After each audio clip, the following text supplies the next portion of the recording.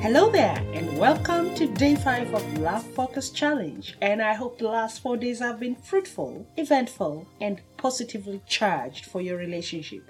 It is my hope and prayer that the lessons you learn through these 14 days of Love Focus Challenge, that you will continue to work on them. It is not just a 14-day event. It should go well into your relationship. If possible, make some of the things you learn here your everyday activity. Just like the way you focus on your body when you go for fitness, you don't do it just for a week and then you take a break. The same way with your relationship. While this is aimed at helping and educating you, challenging you, and enlightening you on matters of relationship, there are other days that you really need to summon your own self-will to grow and to develop. But these are basic tools to help you go to make it to the next level of your relationship. Today we are looking at a topic that every couple talks about, even the singles do love it, and it's about love making and romance.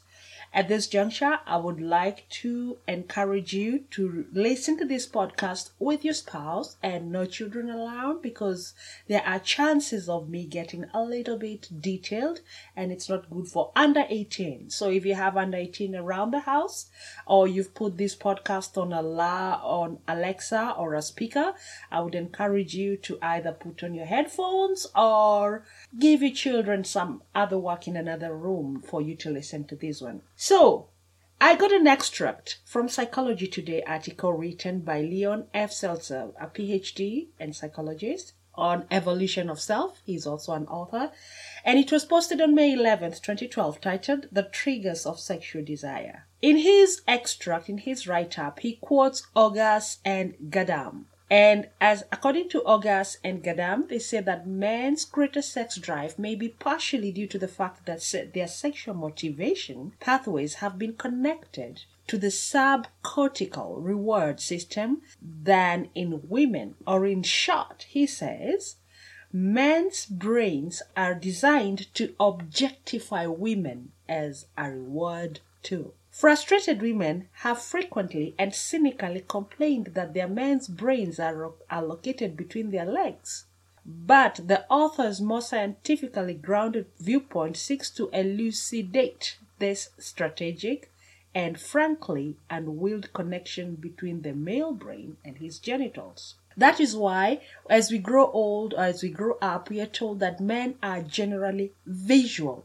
They only need visual stimulation for them to get excited, both sexually and physically, while women will go all the way to seek emotional connection before they can get excited. Now, science has proven over and over again that women and men are wired totally different when it comes to love making and sex and romance. While men are mentally wired directly from the brain to genitals in a way that they can be aroused by sight, women prefer to be romantically connected and romantically aroused before having a sexual relationship. Women take longer to be sexually aroused and would rather wait for an ideal place and time so that they can feel comfortable and at ease and express themselves sexually. There are, however, a few exceptions to this case, but mostly women are not physically triggered. Women value emotional connection to physical attraction, while for the men, it's the vice versa. And that is why you will find some couples who look totally incompatible in every sense, but emotionally connected. And they seem to enjoy a fulfilling relationship.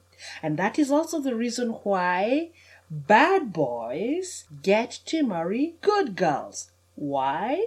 Because most bad boys often do their homework in their playful endeavors and learn that women, all they need is emotional conquests for them to be romantically involved with you. Most girls just love that part of being appreciated, loved, cared for, pampered, and that sometimes costs nothing. And when a bad boy gets to know that, they will pretty much play every girl in their fingertip. To understand your spouse better, please take time to read this book that I read once a long time ago. I think it's just within a year after getting married. Men Are from Mars, Women Are from Venus. It was written by John Gary.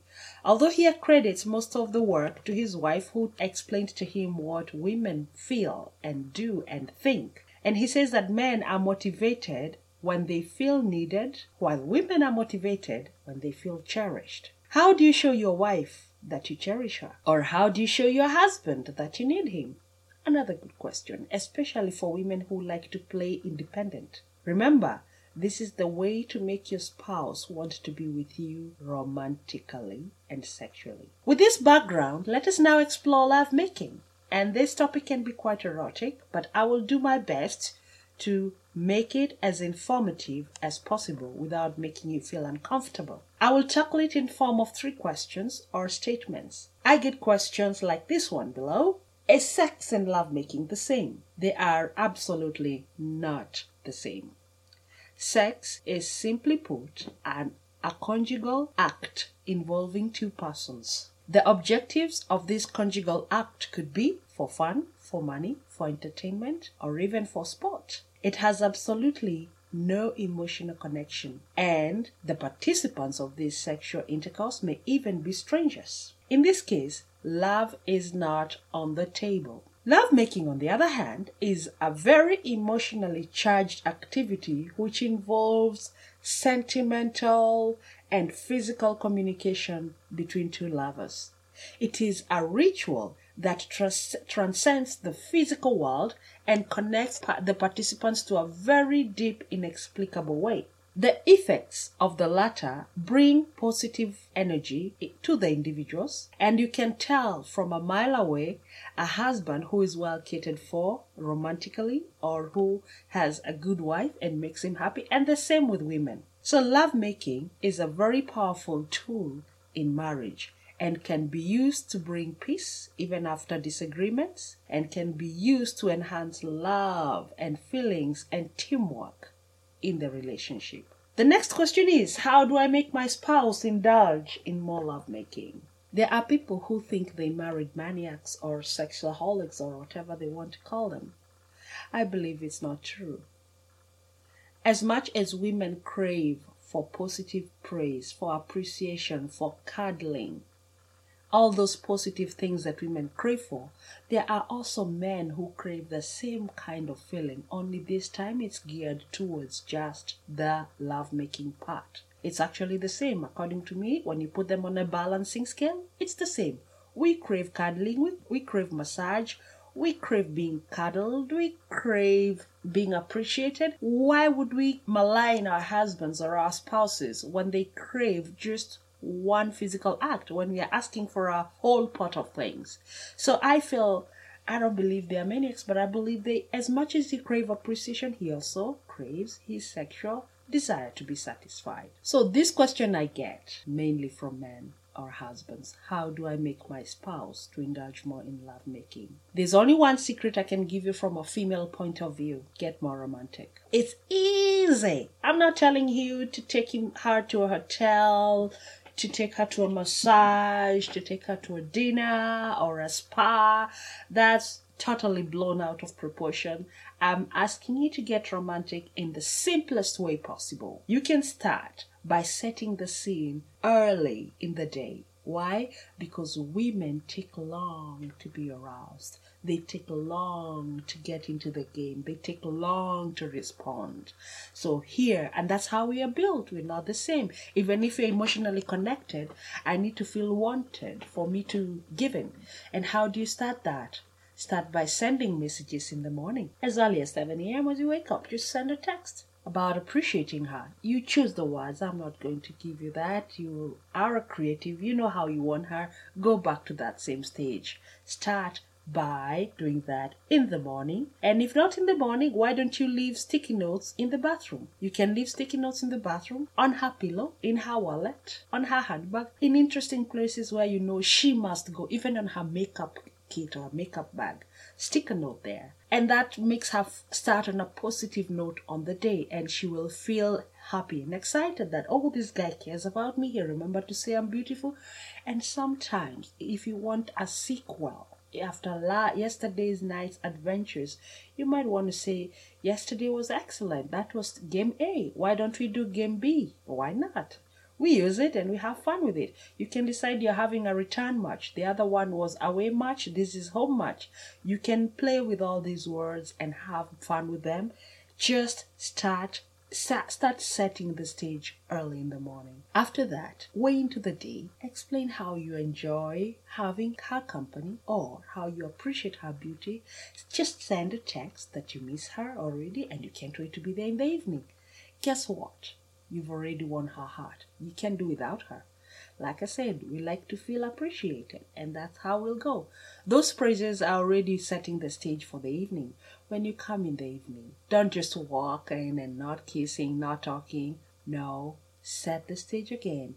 Have those cuddles, play games, kisses, taps, cuddle, anything you can do to put her in the mood. Foot massages, if those ones are her turn on. Ear massages, some people love ears massaged, others their temple. Just take a little extra time to put her in the mood. A bubble bath would do, if you do bubble bath, or you can do a shower together, whatever. Don't just go straight into the bedroom and jump over. No, take your time. As often as you can, praise her, her beauty, her characteristics, her personality, whatever attracts you to her. Make her feel like a diva. And when you make her feel like a diva, she will make you her king forever. This is just one way of attracting these Venusians, these elusive Venusians. But once you get her in your arms and you continue playing the same games, she is yours forever. And she will never think of saying no to you. There are many ways. Note, I haven't talked about anything to buy. I haven't talked about anything to go bring her. If you bring her flowers, that's a bonus. If you bring her wine, that's a bonus. If you bring her chocolate, excellent. But I believe we women don't really need those ones. Once in a while we appreciate, but when you bring it every day, we also get bored.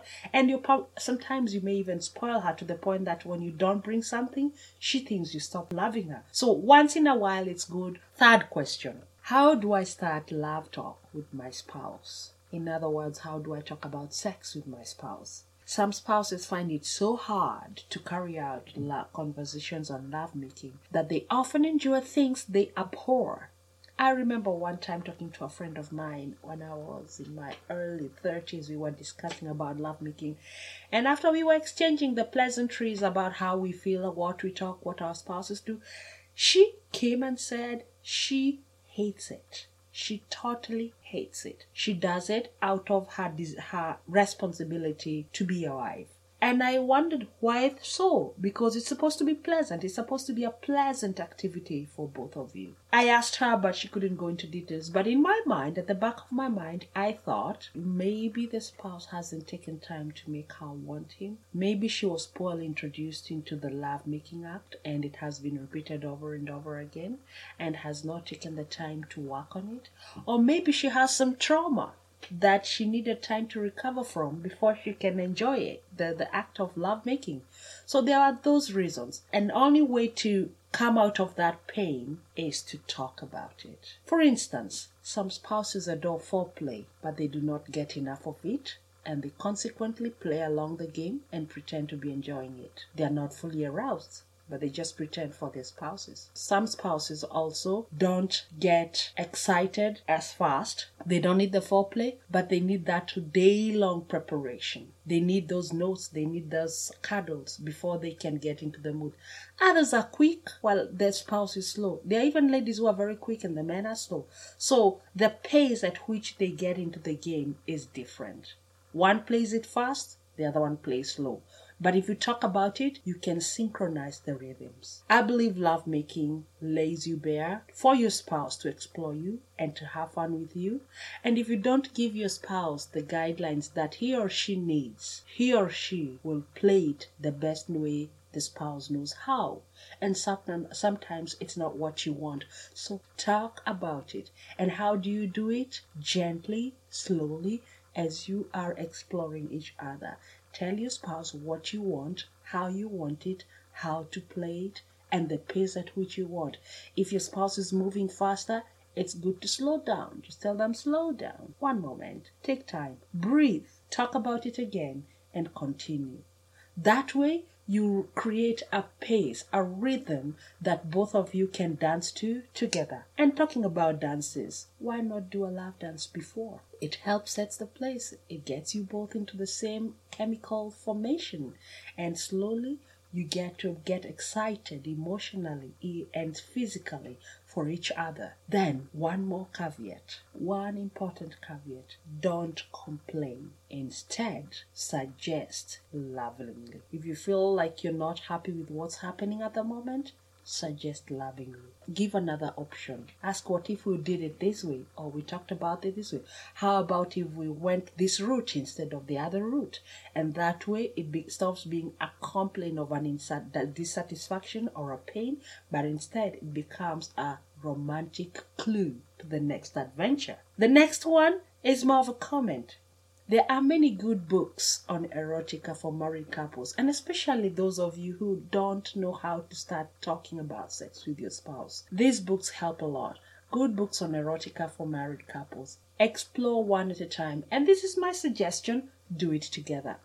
The most exciting journeys are the ones couples work at together. I have attached a questionnaire link below for you and your spouse to start asking each other those deep questions about lovemaking and adventures together. I hope you'll enjoy exploring each other's erotica as the Martians and the Venusians get to meet. Have fun. And until tomorrow, when we shall explore day 6, Love Focus Adventure, this is Helen signing out. Peace and love to you. And don't forget, the conversation continues on Facebook. The link is attached below. Good luck with lovemaking and exploration. Goodbye.